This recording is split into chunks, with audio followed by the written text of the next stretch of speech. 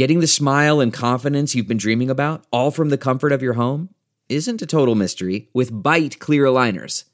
Just don't be surprised if all your friends start asking, "What's your secret?" Begin by ordering your at-home impression kit today for only $14.95.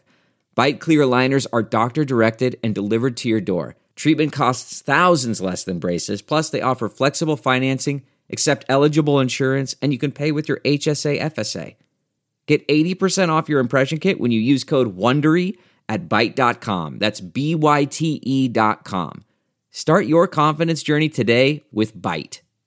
Delve into the shadows of the mind with Sleeping Dogs, a gripping murder mystery starring Academy Award winner Russell Crowe. Now available on digital. Crowe portrays an ex-homicide detective unraveling a brutal murder he can't recall. Uncovering secrets from his past, he learns a chilling truth. It's best to let sleeping dogs lie. Visit sleepingdogsmovie.com/Wondery to watch Sleeping Dogs, now on digital. That's sleepingdogsmovie.com/Wondery. CarMax is putting peace of mind back in car shopping by putting you in the driver's seat to find a ride that's right for you. Because at CarMax, we believe you shouldn't just settle for a car. You should love your car. That's why every car we sell is CarMax certified quality, so you can be sure with upfront pricing that's the same for every customer. So don't settle. Find love at first drive and start shopping now at CarMax.com. CarMax, the way car buying should be. From the Jack Memorial Reading Throne here in the Jill Schwartz Memorial Library in the wilds of Connecticut. This is Obscure, the podcast in which I read Jude the Obscure out loud and comment on it as I go. I am your friend, your ear lover, your beguiler, your Victorianologist and literary mansplainer-in-chief, Michael Ian Black. And we are in the midst of a seduction, my friends.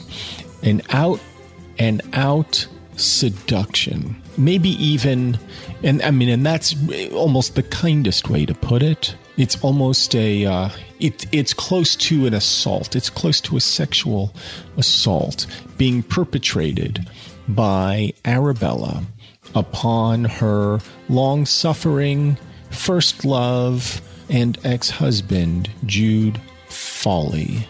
She has gotten him very drunk, and she has taken him back to the pork shop her father runs, the scene of such carnality. And she is leading him up the stairs one by one, stair after stair. At the end of chapter 6, we are at my house, dear, where there's nobody to spy out how ill you are. Now, third stair, fourth stair, that's it. Now we shall get on. And you know exactly how they are going to get on. Now, Jude is very drunk. I don't even know that he could perform his ex-husbandly duties with Arabella. And the chapter has just ended. I have not begun yet chapter 7. So we don't know the results of that evening. But I suspect that the results are going to involve some further entrapment of Jude's body and soul to Arabella. Now, at this point in his life, he really doesn't even care. Right? He's lost everything. He's lost Sue. He's lost his faith. He has lost his children. He has nothing left. He is not even capable of being martyred, as he said, because to martyr oneself is to offer the promise of some reward, and he has no reward. There is nothing for him waiting on the other side of this life or the next. So so for the story to end, right, something Something must happen that invests him back into this life.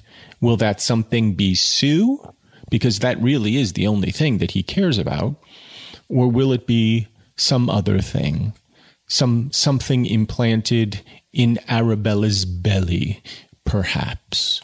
But could he ever really love that child the way he loved the children he had with Sue? Of course, he had Little Father Time by Arabella. That malevolent little monster, that psychopath, that serial killer, that Addams Family reject. But I think Jude loved the boy and loved raising the boy along with Sue. So what will happen? They've crept up the stairs.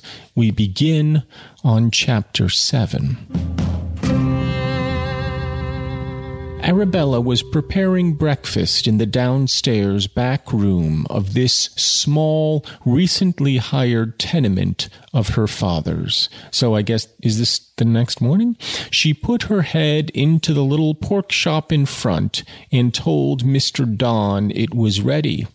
Don, endeavoring to look like a master pork butcher, in a greasy blue blouse and with a strap round his waist from which a steel dangled, came in promptly.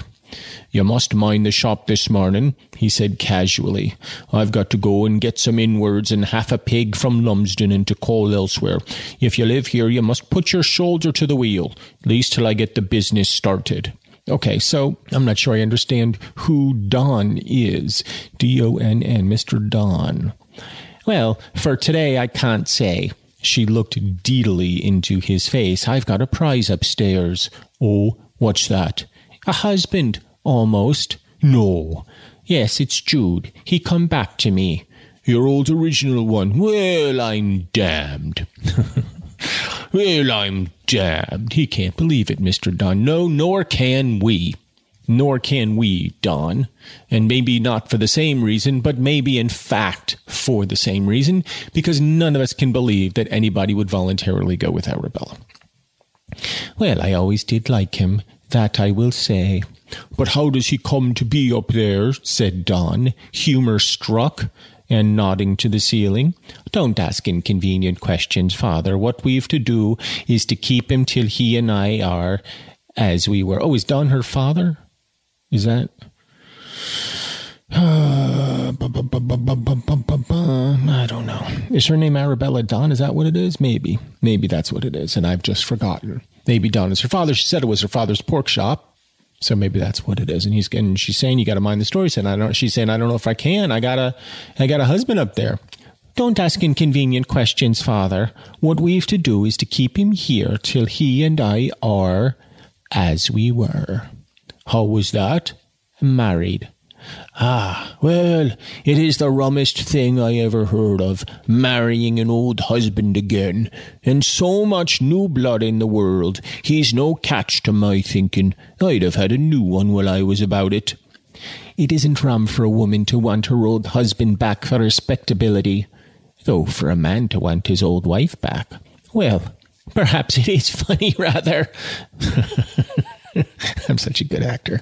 And Arabella was suddenly seized with a fit of loud laughter in which her father joined more moderately. Yes, because although there's some humor in it, her father's like, "What are you getting on about, you crazy biatch?" "Be civil to him and I'll do the rest," she said, when she had recovered seriousness. "He told me this morning that his head ached fit to burst, and he hardly seemed to know where he was. And no wonder, considering how he mixed his drink last night. We must keep him jolly and cheerful here for a day or two, and not let him go back to his lodging. Whatever you advanced, I'll pay back to you again. But I must go up and see how he is now, poor dearie." So I'm not sure what the connivance is here exactly. Why can't he go back to his old lodging? Is it because there would then be some physical distance between he and Arabella? And if there were physical distance between them, then perhaps the cobwebs in his head would clear and he would realize that he does not belong with this woman, or she's trying to keep him like the dude in Misery, basically strapped to a bed, unable to move so she can torture him. She's Kathy Bates, he's James Caan, and she's just going to torture the fuck out of him. Poor dearie. Arabella ascended the stairs, softly opened the door of the first bedroom, and peeped in. Finding that her shorn Samson was asleep, she entered to the bedside and stood regarding him. So Samson's strength, I guess, that was in his hair, right? And it was shorn, and then he lost his strength. He lost his masculinity, shall we say, once his hair was cut. Now, I don't know why Hardy is describing him as a shorn Samson. Did he cut his hair? Is there something that I have forgotten that took place? Nevertheless, it is safe to say that he has been robbed, in a sense, of his masculinity, which is to say his own agency, because she has brought him here to this den of iniquity, this little pork shop, And if you remember, it all began with pork. It all began with a pig wiener being hurled from the banks of the shore into his face, thwapping him with a I don't know if that's the way it would sound, like a little right against his face, a little dick slap right against his face, and him going, well, who's this charming lass throwing a pig dick at me? And all his troubles began then. And so now her shorn Samson is asleep. She entered to the bedside and stood regarding him. The fevered flush on his face from the debauch of the previous evening lessened the fragility of his ordinary appearance, and his long lashes, dark brows, and curly black hair and beard against the white pillow completed the physiognomy of one whom Arabella, as a woman of rank passions, still felt it worthwhile to recapture. Highly important to recapture as a woman straitened both in means and in reputation. Her ardent gaze seemed to affect him. His quick breathing became suspended, and he opened his eyes. "How are you now, dear?" said she. "It is I, Arabella." "Ah, where?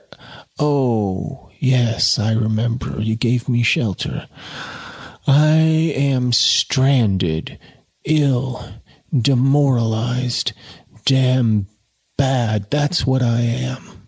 "Then do stay there. There's nobody in the house but Father and me, and you can rest till you are thoroughly well. I'll tell them at the stoneworks that you are knocked up." Well, there's a pretty pun, isn't there? That you are knocked up. Now, I don't know if that phrase, knocked up, has the same or had the same meaning in 1895 England, the fictional county of Wessex, as it does to our contemporary ears. Either way, it's a delicious pun, because you and I, reader, suspect that Arabella herself might be knocked up. But she roofied him last night, she brought him back, she tied him to the bed, she had her way with him. He probably doesn't remember. We don't know that she really had her way with him. We don't know what happened. But we suspect something untoward. Father's downstairs, and all around them they are surrounded by pig. "I wonder what they're thinking at the lodgings," said Jude. Like, hey, what happened to Jude last night? He didn't show up. Back then, people noticed these things. It's a little bit of a scandal. Now, you live in New York City. You have an apartment. There might be 500 people in the apartment. You don't show up. Nobody's going to know. You could be dead in your apartment for months until somebody figures it out, And then only then, because it smells. "I'll go round and explain. Perhaps you'd better let me pay up, or they'll think we've run away." Yes, you'll find enough money in my pocket there." Quite indifferent, and shutting his eyes because he could not bear the daylight in his throbbing eyeballs, Jude seemed to doze again. Arabella took his purse, softly left the room, and putting on her outdoor things, went off to the lodgings she and he had quitted the evening before. Scarcely half an hour had elapsed ere she reappeared round the corner, walking beside a lad wheeling a truck on which were piled all Jude's household possessions, and also the few of Arabella's things, which she had taken to the lodging for her short sojourn there.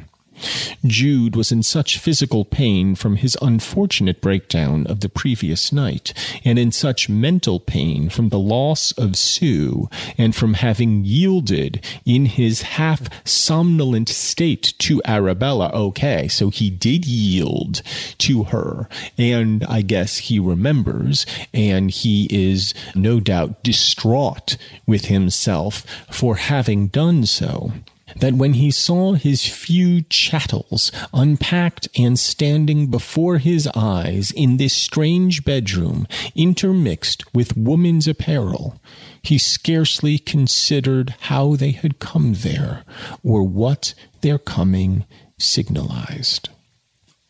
So she's taken the liberty of essentially moving him out of his apartment, getting his stuff, bringing it back to her place, no doubt pocketing the money that he had given her to pay the rent on the place. And all of her nefarious plannings are coming to fruition. I mean, what is she doing? I mean, is it evil? Is it evil what she's doing? It's not good. Is it evil? Does it rise to that level? I mean, there's a lot of malevolence there. Is it evil? Sure, let's go with that. Let's go with evil. And let's take a break.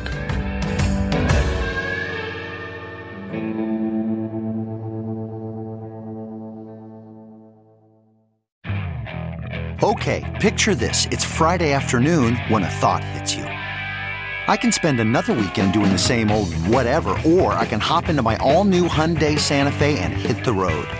With available H-Track all-wheel drive and 3-row seating, my whole family can head deep into the wild. Conquer the weekend in the all-new Hyundai Santa Fe.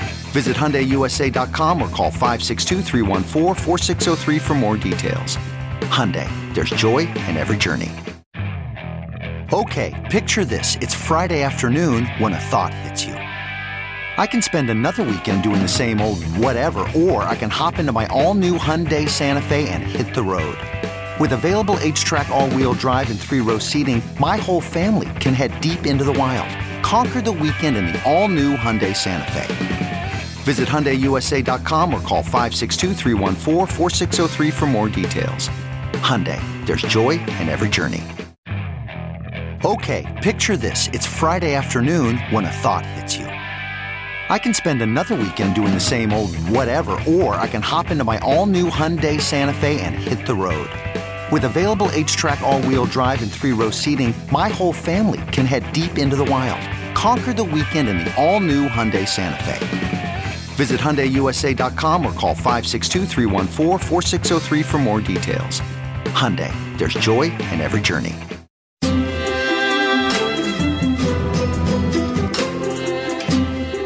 Yes, it's me, Michael, and Arabella is just talking to her father while Jude has been squirreled away upstairs, so I go on. "Now," said Arabella to her father downstairs, "we must keep plenty of good liquor going in the house these next few days. I know his nature, and if he once gets into that fearfully low state that he does get into sometimes, he'll never do the honorable thing by me in this world, and I shall be left in the lurch. He must be kept cheerful. He has a little money in the savings bank, and he's given me his purse to pay for anything necessary. Well, that will be the license, for I must have that ready at hand to catch him the moment he's in the humour. You must pay for the liquor. A few friends and a quiet convivial party would be the thing if we could get it up. It would advertise the shop and help me too." So, I mean, what is she doing? She got him drunk. She had sex with him.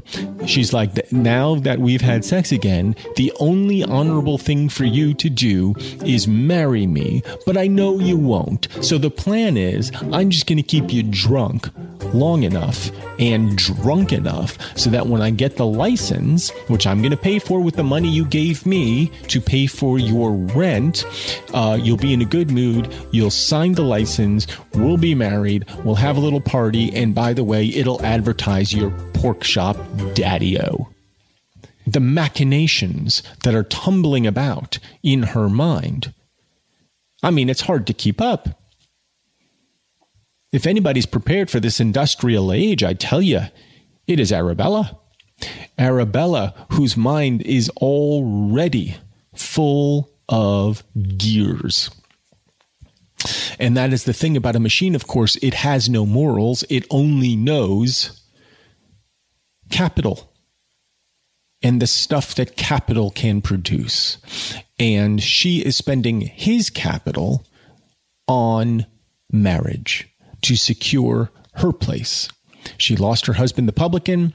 She doesn't have a penny to put to her name. She sees Jude. Jude makes a little money as a stonemason, and she just got him drunk. She got him laid. Now she's going to get him married, and the whole thing's going to go off without a hitch, or so she thinks. But she hasn't thought much further than that. I mean, there's going to come a point when they are married again, and Jude is sober enough to realize what has happened and what his life has become.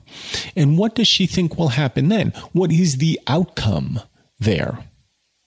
You know, once the product has gotten to the consumer, as it were, there's generally a 30-day money-back guarantee.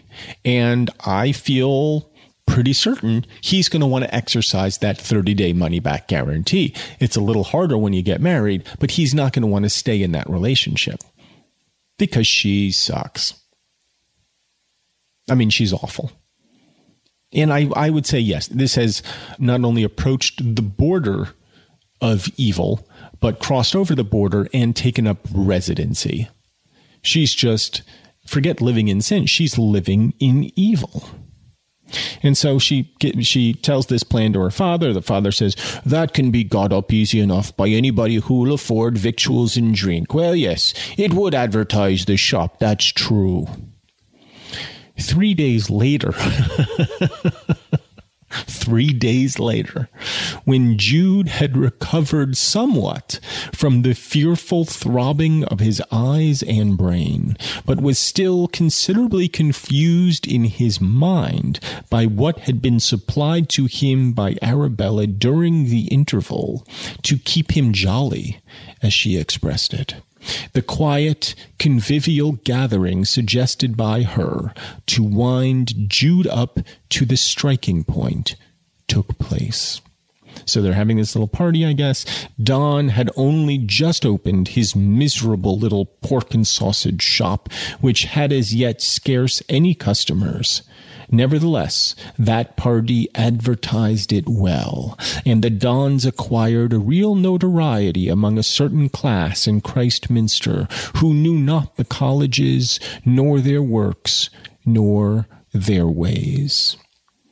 Jude was asked if he could suggest any guest in addition to those named by Arabella and her father, and in a saturnine humor of perfect recklessness mentioned Uncle Joe and Stagg and the decayed auctioneer and others whom he remembered as having been frequenters of the well-known tavern during his bout therein years before. He also suggested Freckles and Bower O'Bliss. Arabella took him at his word so far as the men, but drew the line at the ladies. Well, yes, Arabella would not want the competition for the little convivial gathering that is to take place there in the pork and sausage shop. It is meant to be, in fact, a sausage party. We're having a lot of fun with these pork puns, you guys. We're just having a tremendous amount of fun. And I don't know how aware Hardy was in sausage and porkin and knocking up puns. Let's assume for the sake of argument that he was aware and he himself was having a good old saucy laugh at his own insouciance. Another man they knew, Tinker Tailor, though he lived in the same street, was not invited. But as he went homeward from a late job on the evening of the party, he had occasion to call at the shop for trotters. Trotters, I think, are little sausages. I could be wrong about that. There were none in, but he was promised some the next morning. While making his inquiry, Taylor glanced into the back room and saw the guests sitting round, card-playing and drinking, and otherwise enjoying themselves at Don's expense. He went home to bed, and on his way out next morning wondered how the party went off. He thought it hardly worth while to call at the shop for his provisions at that hour, Don and his daughter being probably not up if they caroused late the night before. However, he found in passing that the door was open, and he could hear voices within, though the shutters of the meat stall were not down. He went and tapped at the sitting-room door, and opened it. "Well, to be sure," he said, astonished. Hosts and guests were sitting, card-playing, smoking, and talking, precisely as he had left them 11 hours earlier. The gas was burning and the curtains drawn, though it had been broad daylight for 2 hours out of doors. "Yes," cried Arabella, laughing, "here we are, just the same. We ought to be ashamed of ourselves, oughtn't we? But it is a sort of housewarming, you see, and our friends are in no hurry. Come in, Mr. Taylor, and sit down." The tinker, or rather reduced ironmonger, was nothing loath, and entered and took a seat. "I shall lose a quarter, but never mind," he said. "Well, really, I could hardly believe my eyes when I looked in. It seemed as if I was flung back again into last night all of a sudden." "So you are. Pour out for Mr. Taylor." He now perceived that she was sitting beside Jude, her arm being round his waist. Jude, like the rest of the company, bore on his face the signs of how deeply he had been indulging. "Well, we've been waiting for certain legal hours to arrive, to tell the truth," she continued bashfully, and making her spiritus crimson look as much like a maiden blush as possible. "Jude and I have decided to make up matters between us by tying the knot again, and as we find we can't do it without one another after all. So, as a bright notion, we agreed to sit on till late enough and go and do it offhand." Jude seemed to pay no great heed to what she was announcing, or indeed to anything whatsoever. The entrance of Taylor infused fresh spirit into the company, and they remained sitting till Arabella whispered to her father, "Now we may as well go." "But the parson don't know?" "Yes, I told him last night that we might come between 8 and 9, as there were reasons of decency for doing it as early and quiet as possible, on account of it being our second marriage, which might make people curious to look on if they knew. He highly approved." "Oh, very well. I'm ready," said her father, getting up and shaking himself. "Now, old darling," she said to Jude, "come along as you promised." "When did I promise anything?" asked he, whom she had made so tipsy by her special knowledge of that line of business as almost to have made him sober again, or to seem so to those who did not know him. "Why," said Arabella, affecting dismay, "you've promised to marry me several times as we've sat here tonight. These gentlemen have heard you." "I don't remember it," said Jude doggedly. "There's only one woman, but I won't mention her in this Capharnaum, Capharnaum, N-A-U-M. There's a footnote, thankfully. 63. 63 is the footnote.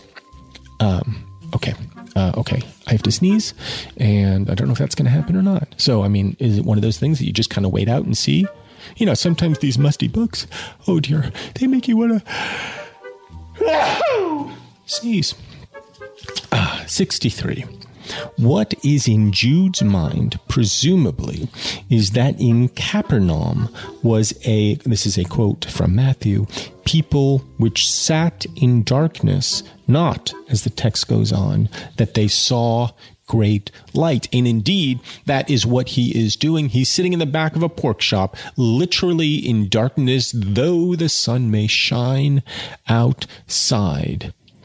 And he will not mention Sue's name there in darkness when she is all that is light and air, right? And he's saying, wait, I didn't say I was going to marry you. What the hell are you talking about? And she's saying, oh, no, there's all these guys who remember you saying, oh, you're not going to back down on your word now, are you, Jude? And he's saying, I don't know anything. I'm drunk. So Arabella looked towards her father. Now, Mr. Fawley, be honorable, said Don. You and my daughter have been living here together these 3 or 4 days, quite on the understanding that you were going to marry her. Of course, I shouldn't have had such goings-on in my house if I hadn't understood that. As a point of honor, you must do it now. Don't say anything against my honor, enjoined Jude hotly, standing up. I'd marry the W of Babylon. And W is a dash, dash, dash. And I think we're meant to understand the word there is Hur. Hur of Babylon. But, you know, in those days you wouldn't say such a thing. The W word, as it were. I'd marry the W of Babylon rather than do anything dishonorable. No reflection on you, my dear. It is a mere rhetorical figure, what they call in the books hyperbole. I'm doing my best now to sort of read this in a kind of drunken slur, but not so drunk, because she had said, it said before in her line of business, she could make him so tipsy that he appeared to be sober. So as a performer now, as a thespian, I am endeavoring to make it sound like so. So the father's just as much of a rat as Arabella, you know. I mean, the father knew what her plans were. And you know, basically just by dint of him living under their roof, he is obligated to marry her. And that's why she had to bring him back to the pork shop instead of back to his own living quarters. Because honor would demand that after having lived there and doing what they done for the last 3 or 4 days on their drunken bender, that he would then be obligated to marry her. And now Jude's saying, well, I would do anything. I'd even marry the whore of Babylon rather than risk my honor. No reflection on you, my dear. I don't mean to compare you to the whore of Babylon, though that's what I just did. I'm just using a little what they call in the books hyperbole. Keep your figures for your debts to friends who shelter you, said Don. If I am bound in honor to marry her, as I suppose I am, though how I came to be here with her I know no more than a dead man. Marry her I will, so help me God. I've never behaved dishonorably to a woman or to any living thing. I am not a man who wants to save himself at the expense of the weaker among us. There, never mind him, dearie, said she, putting her cheek against Jude's. Come up and wash your face, and just put yourself tidy, and off we'll go. Make it up with father. They shook hands. Jude went upstairs with her, and soon came down looking tidy and calm. Arabella, too, had hastily arranged herself, and accompanied by Don, away they went. "Don't go," she said to the guests at parting. "I've told the little maid to get the breakfast while we are gone, and when we come back, we'll all have some. A good strong cup of tea will set everybody right for going home." And I'll end there. So, Arabella has gotten her way once again, it seems. She seduced poor Jude. She brought him home. She sheltered him and liquored him up and kept him tied to that bed for 3 or 4 days, and then brought him downstairs and arranged for a marriage. And even over his objections, she has won, or so it would appear to this point. And let us take another break.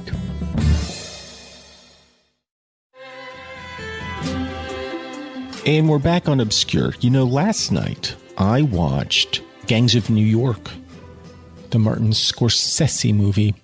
And there's a scene in it where Bill the Butcher, played by the terrific Daniel Day-Lewis. Oh, I don't know if any other actor could deliver those drunken lines quite as aptly as I did when reciting Jude. But if any other actor could, I think it's Daniel Day-Lewis. And there's a scene in the movie where crime has sort of gotten out of hand at the 5 Points, where Bill the Butcher reigns as a kind of warlord. And the boss of New York underworld basically says to him, "This is getting out of control. Let's hang a few people. You know, doesn't matter who, just hang some people there to kind of, get things back in order." And so there's a scene where they're leading out 4 dudes to be hung. And as they're parading past the condemned men, one of them, stops at Bill the Butcher, and Bill says, "How you doing there?" And he says, "Oh, not great, getting hung today." And they have a kind of brief but amiable conversation. And the subtext of it seems to be, this is just how life is, Sometimes bad things happen, but you behave honorably in any circumstance. And so that is what Jude is doing. Jude is the condemned man being led to the gallows, having a conversation with, in a metaphorical sense, his executioner, who is also going to be his bride. She is killing him just as surely as Bill the Butcher is killing the men being led to the gallows. And it cost almost nothing, right? It cost just a little bit in food and ale for her to get her way. And such are the ways of the world, you guys, as we end this episode with Jude about to be remarried, 3-married, I guess, the second time to his first wife, or the third time, his third marriage. His third marriage, his first to his second wife. That's a good and confusing but accurate way to put it. His third marriage, but his first to his second wife. No, but his second to his first wife. Right. And he's doing it just because he's drunk, and because he doesn't want to be dishonorable. And like everybody, with the exception of Sue in this book, he has no real foresight. He can't look ahead. Young Jude could have. Childish boy Jude could look ahead to the future, because foresight, I imagine, requires a certain amount of optimism. You have to have something to look to if you're going to bother with looking ahead at all. If you have nothing but gray in front of you, and only gray promises to be ahead of you no matter how far you walk, then really there's no reason to look much beyond your own nose, because you know what is ahead of you. Morass and more morass. So that's where Jude is heading, towards a kind of swampy and gray future with Arabella. But in that moment, he does not care, because he has no future. He has given of himself everything he has to give. He is wrung out. Well, in this case, he is sodden with booze, but soon he will be wrung out after, as Arabella says, they drink that strong cup of tea that will set everybody right for going home. Well, I think it's time for all of us to go home. We have plowed ahead. We have explored the deep crevices of Arabella's syphilitic brain. I'm going to assume she has syphilis, although she very well may not. But she behaves like one in the throes of some grotesque disease. And, Jude's going along with it. What else is he going to do? Nothing. So, how will this thing resolve itself? How is Hardy going to extricate himself from this final indignity upon which he has hoisted Jude? Find out next time on another hair-raising episode of Obscure. But until then, I wish you adieu.